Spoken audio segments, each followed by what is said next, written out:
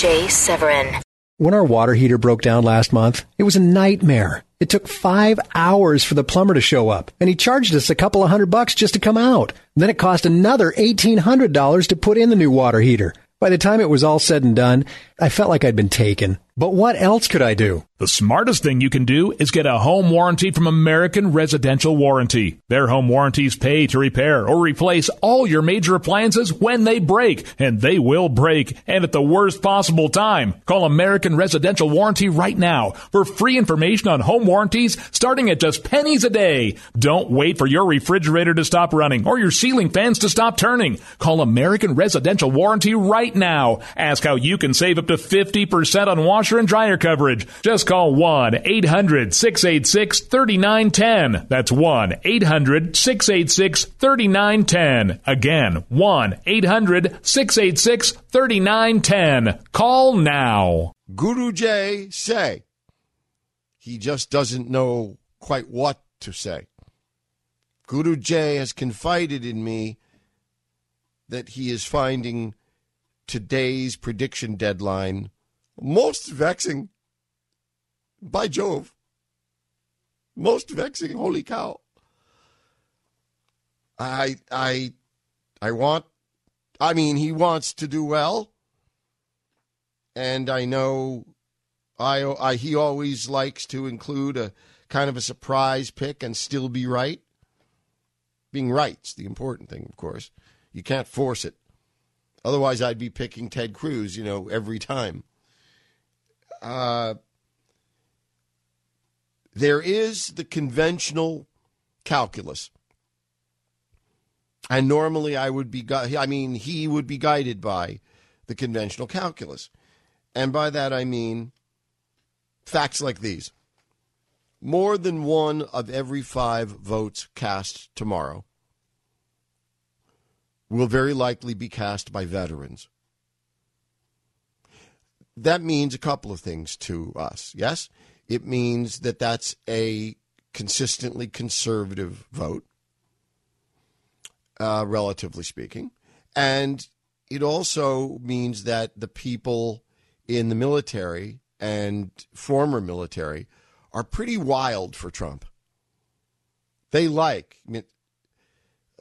of the audiences that let's kick their ass or, let's unleash the American military to do what they do best.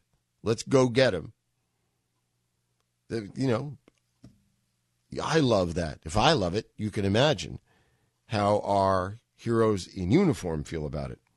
So the fact that, again, we don't know, but we expect that 20+% of the vote tomorrow will come from active duty military personnel and or vets. That should be a big thing. I'm not saying it's not a big thing, but I don't know if it's going to be as big a factor as usual. Now, another one is more than half the votes cast tomorrow are expected to come from evangelicals or born-again Christians. That ought to tell us something, right? And that vote ought to coincide philosophically and in other ways with the vote above, the veteran vote. Then you've got South Carolina's storied political history, which is, if it's anything, a conservative history. It's a conservative pedigree. Now, you may or may not regard yourself as conservative in one form or another, adjective, noun, gerund. I don't know, when it comes to describing yourself. It certainly has a place. It's certainly one of the words I use to describe myself. But I look at this and say, I know it's South Carolina's history. It ought to make a huge difference. It probably will.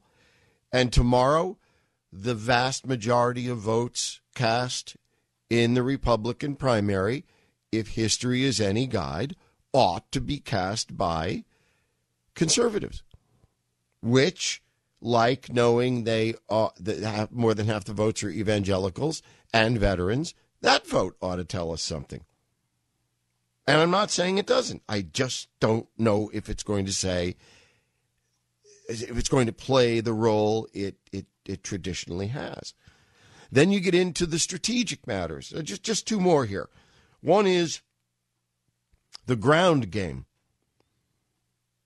How much does the ground game mean in South Carolina this year? In previous years, it has surprisingly meant less than in some other states because South Carolinians are so politically active and animated and energetic that they do a pretty good job of getting themselves to the polls. And so it's not as necessary as it is, and therefore not as crucial as it is in other states. Or, again, in the past, I mean, it's been extremely useful. I'm not saying it didn't even make the difference for somebody. But, again, it's not like Iowa where the ground game is kind of the be-all and end-all. And then, finally, I would note, of the five things I picked out to display conventional calculus here, I would say momentum. Who has the mo? Who has the mo?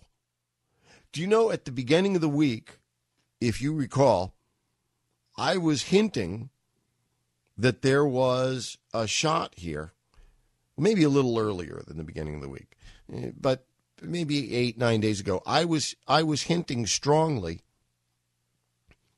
that I thought Heb might actually, for the first time, place an exclamation point. That he, the one that he's claimed ever since he's been a candidate and never earned, one that's been like a gruesome joke. Heb. And then a little flaccid exclamation point, bent over, hunched over, like his posture after his name. Heb. With this limp, 2-week-old celery, like little hunched over exclamation point. Heb. Heb. If you look at it for a couple of minutes, it almost looks like help, help, Heb, help. Okay, but I thought, going back several days, that Heb was in a position to turn this thing around for himself. Again, for himself, not necessarily turn the race around, but to perform in a fairly strong way, but his strongest performance so far, which would change things for him profoundly. I don't think I think that anymore. In fact, I know I don't think that anymore. So the question is there someone with momentum?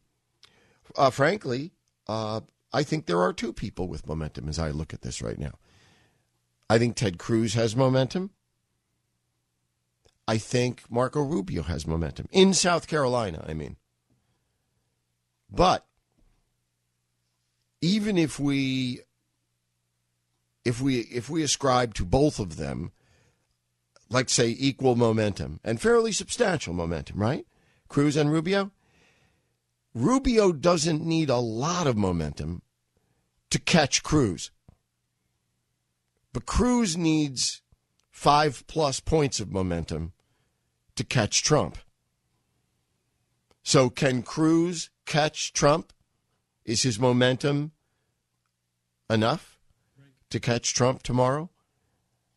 I would like so very much to assert to you that, yeah, that only, not only could that happen, it's likely to happen. When our water heater broke down last month, it was a nightmare. It took 5 hours for the plumber to show up, and he charged us a couple of $100 just to come out. And then it cost another $1,800 to put in the new water heater. By the time it was all said and done, I felt like I'd been taken. But what else could I do? The smartest thing you can do is get a home warranty from American Residential Warranty. Their home warranties pay to repair or replace all your major appliances when they break, and they will break, and at the worst possible time. Call American Residential Warranty right now for free information on home warranties starting at just pennies a day. Don't wait for your refrigerator to stop running or your ceiling fans to stop turning. Call American Residential Warranty right now. Ask how you can save up up to 50% on washer and dryer coverage. Just call 1-800-686-3910. That's 1-800-686-3910. Again, 1-800-686-3910. Call now.